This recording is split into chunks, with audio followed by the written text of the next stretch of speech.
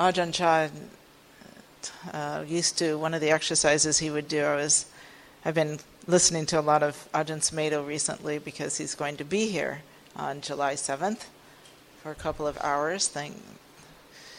That'll just be wonderful. And anyways, I've been listening to a lot, and he tells stories about his time with Ajahn Chah. One of the things he was speaking about was in one of the trainings that Ajahn Chah would put the monks through, which was really a good practice for him in that it woke him up to how much he suffered because of the mind and his attention being engaged in what the mind was saying and trying to control that. And anyway, it's really hot in Thailand, and it would be like 100 degrees, and they were instructed from time to time to gather after lunch on a full stomach. And the sala that was they had a sala is a shrine room for monastics, and one particular sala was made out of tin roof, tin sidings, and he had them put all their robes on. So they have 3 robes, 3 heavy robes, and one of them they wear over their shoulder, and he had them wrap themselves up, put all your robes on, come and sit, shut all the doors and windows. Now I want you to meditate.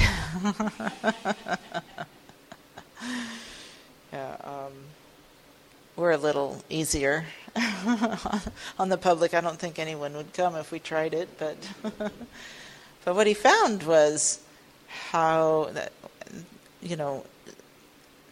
his mind would scream, and he would buy into the screaming, whatever the mind was saying. This is, I don't feel well. This makes me sick. This is torture. What the hell am I doing here? I'm not doing this again.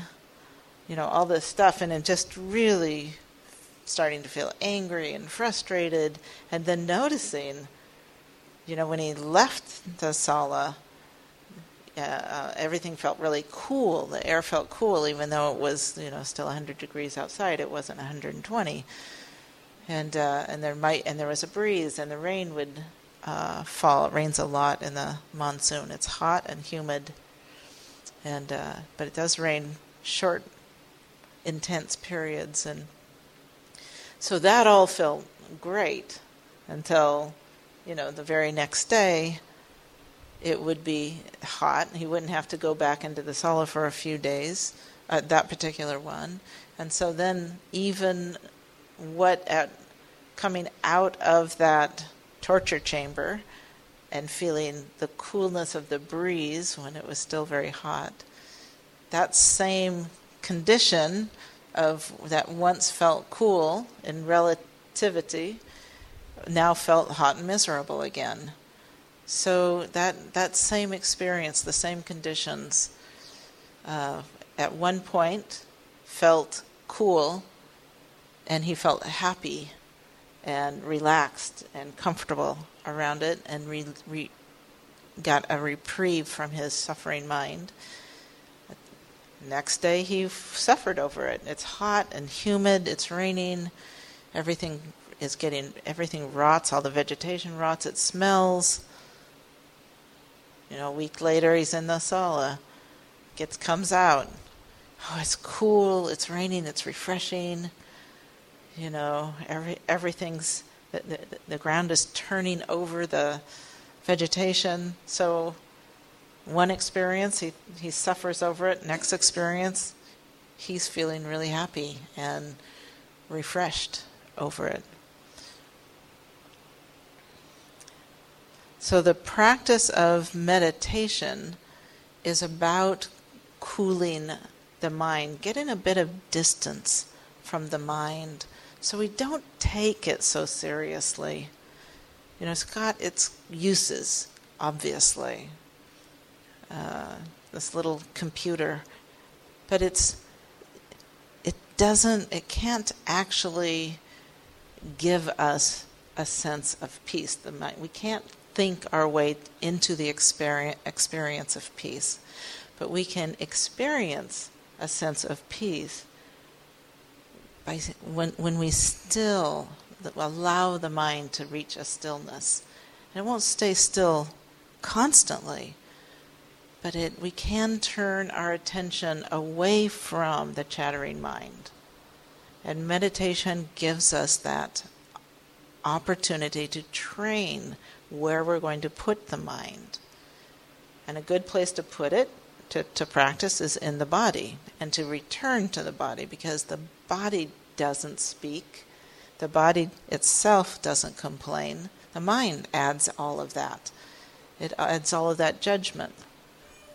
I pulled, I guess it wasn't a pull. I compressed my spine a few weeks ago, and I think it's almost 2 months now, actually.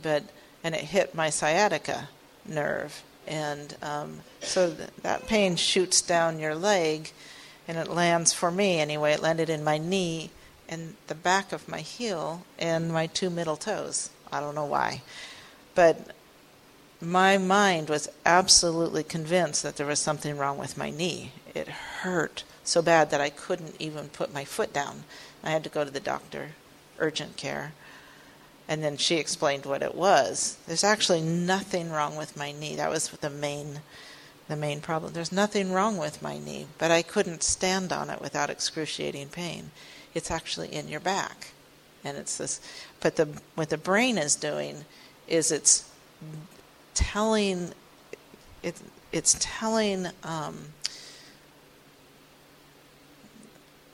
my body that to get off of my leg. So there's no nerve endings that I understand anyway. There's nothing in the back to say the problem's here. It's actually in a nerve that shoots down the leg. So even though there's nothing here, the brain goes, get off your leg, get off your leg, get off your leg. And one of the ways to do it is to make that knee hurt. So the brain is actually lying to me, but it's doing it for a reason. So because I'm not going to feel the pain back here, I needed to feel it somewhere to get off the leg. And so that wasn't, the pain was phantom. It was a phantom pain, but it was useful. It got me off my leg. So the experience of resting felt good. Rest the body. That felt good. Try to walk across a room. That doesn't feel good. Trying to think about what's going on, then I'm going to think it's in my leg. So the mind will play little tricks on us just to try to get us to do what it needs to do. But what we want to do is just not add on to whatever the mind is saying, not to believe it so much, but to actually come back to our experience. So if I was paying attention to what the mind was saying and trying to fix my injury, which was what I tried to do at first, I would wrap my knee, and this is going to take care of it. And then just stay off the knee, but sit down on the couch, and you'll feel better. That actually sitting made it worse, which I couldn't understand. So I couldn't think my way through it. But when I paid attention to the explanation the doctor gave me, started to take these little steps, which weren't any steps I would have taken, I would have been able to think my way out of myself or to. Ice the back, sit back, like this. Have your knees kind of bent up, so that I'm taking all the pressure off of my lumbar. Take all the pressure off your lumbar. Do this for 45 minutes anytime you start to feel any ache in the sciatica. And that made a huge difference. That was the first thing. And I would not have been able to think my way to that. because that's not what my brain was, that's not what my mind was saying. We can't think our way to the experience of relief, to the experience of peace, but we can feel it. So then I just started to really pay attention to my body. When does it feel relief? And following what the body would say. I'm relieved when you do this. I'm not so relieved when you do that. And it's made a world of difference on my healing, which is getting close, but I have my bad days, but those are getting farther and farther apart. So the same thing with our practice is we're practicing to not take so seriously what we think. Not try to control it. We don't have control, nor do we even want control of our mind. We just don't need to believe everything it says. We're turning our attention toward our experience and understand, oh, it's like this. The experience of suffering is like this. When we find ourselves feeling really uncomfortable in a conversation and wanting to correct the person that we're with or explain to them how they're making us suffer, it's a great opportunity to just stop.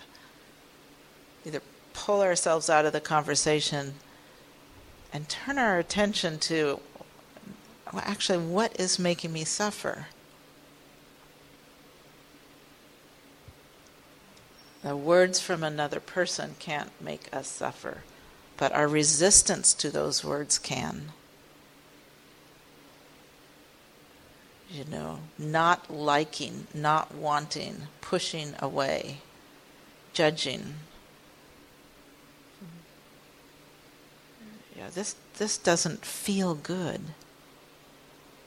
I'm recalling a conversation I had just a couple of days ago. And it was uncomfortable and had nothing to do with anybody here at the center. It was a family member, and I'm noticing, I'm feeling that this person is they're not understanding their fault of the suffering that I'm feeling because of an agreement that had been made and not fulfilled. And then I heard myself actually starting to say, "You're making me mad," and it just, I had to stop and hang on, you can't actually make me mad. So I gotta think about this. What's making me mad? And what's making me mad is I was mad. I'm mad at you. That's making me mad. They can't make me mad. I'm picking up junk, and I'm throwing it at myself and saying, it's like I'm picking up their junk. They didn't follow through on something that was important to me. And I pick up their junk and I throw it at me and said, "Ouch! Don't do that." Like Ajahn Pasano gave a Dhamma talk once. I think it was this great Dhamma talk. I think it was called something about buffalo training. But anyway, he talks about how we go around and we pick up everybody else's garbage. And we're sticking in our pockets, and we have it on the bottom of our shoes, and we put it in our shirt, and we stick it on our heads, and anywhere we can to grab more and more. We go around picking up other people's junk, and then we wonder, what is that smell? And no matter where we go, there's going to be a smell, because we're carrying around this garbage.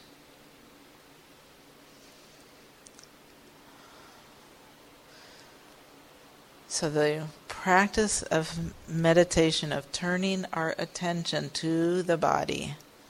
The body doesn't make judgments. The body doesn't go around and pick up junk. The mind can suffer because of because of the reactions to the body. But the body itself doesn't suffer. So that suffering is additional.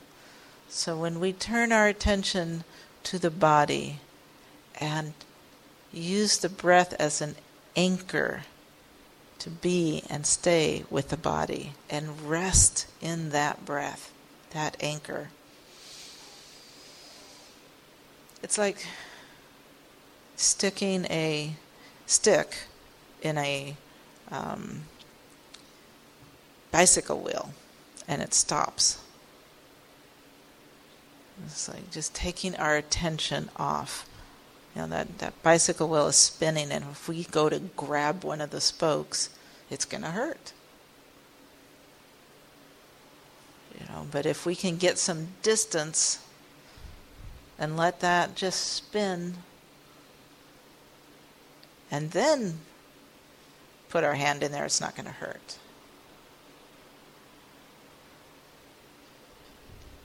So we're not resisting our thoughts, and we're not trying to control our thoughts. We're simply moving our attention to that which doesn't complicate our experience and experience. The experience of being with the body as it is, relaxing, will bring a sense of relief.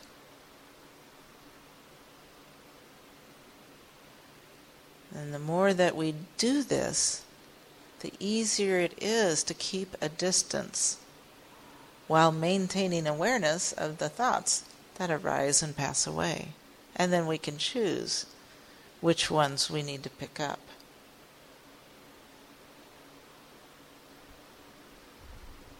My grandson Jameson was born, I think he's 15 months old now. When he was about 3 or 4 months old, I was babysitting him, rocking him, and I'd gotten up out of the chair. He'd woken up, big smiley face, got up out of the chair and walking across a hardwood floor, and my foot, one of my feet caught on this little rug.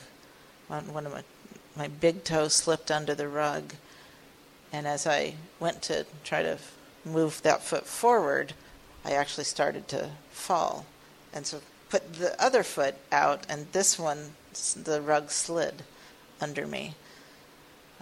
So in trying to counterbalance, I leaned my body forward, and I'm realizing I'm leaning forward, I'm going to fall on top of Jameson. So halfway through the fall, the only thing I could think of doing was throwing Jameson up in the air and trying to turn around and catch him, which didn't happen. So I toss him up.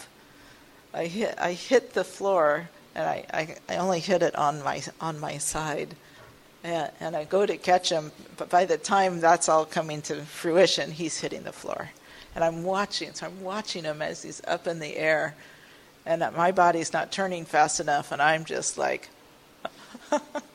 I just threw my grandson up in the air.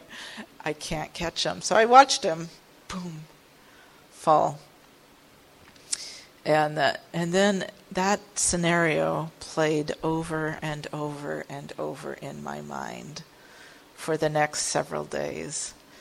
And that picture of him falling reached heights of like 8-9 feet, which is not possible for me to do. In reality now, I have no idea It was hard enough when he fell. I'm laughing because it actually makes me kind of nervous, and so that's my my release. But anyway, when he fell, he hit his tummy first, and he had his arms slightly up, but he was also looking down, and so his head came down really hard, right on his nose, and I watched that, his face just smash into the floor, and so I really had to watch it. I felt horrible. I was so afraid that I had damaged my grandson, and I was going to have to tell his mom, which I did, but it's just like the story just kept growing in my mind, so I just kept watching that, okay, this isn't true. I didn't throw him up 8 feet. Now it's 10 feet. Okay, I didn't throw him up 10 feet. It could have been 5. I'm just 5'6". I used to be 5'7", but I'm starting to shrink. I'm just 5'6". I probably threw him. I could have thrown him 5'6". That's pretty high for an infant. But but I don't have to really believe anything my mind tells me. What I know is that when he landed, it hurt, and I feel terrible. I felt guilty. I felt stupid. Okay, I'm not guilty. I did my best, and I'm not stupid. But this was a very unfortunate accident, so it wasn't anything I did. So it's just looking at. But the experience is still, this is what my mind's doing. It creates these really uncomfortable emotions. Okay, this is going to be my life for the next I thought it was going to be the next couple of years, but in reality it was just a few days as it moved through. However, when I think of it, even today, it still brings up this uncomfortable energy. But the uncomfortable energy, I don't suffer over it anymore because there's distance. And this is what the practice of meditation can do. That just following the breath, returning to the breath, relaxing the body, resting our awareness there. It provides a distance from whatever is going on in the mind.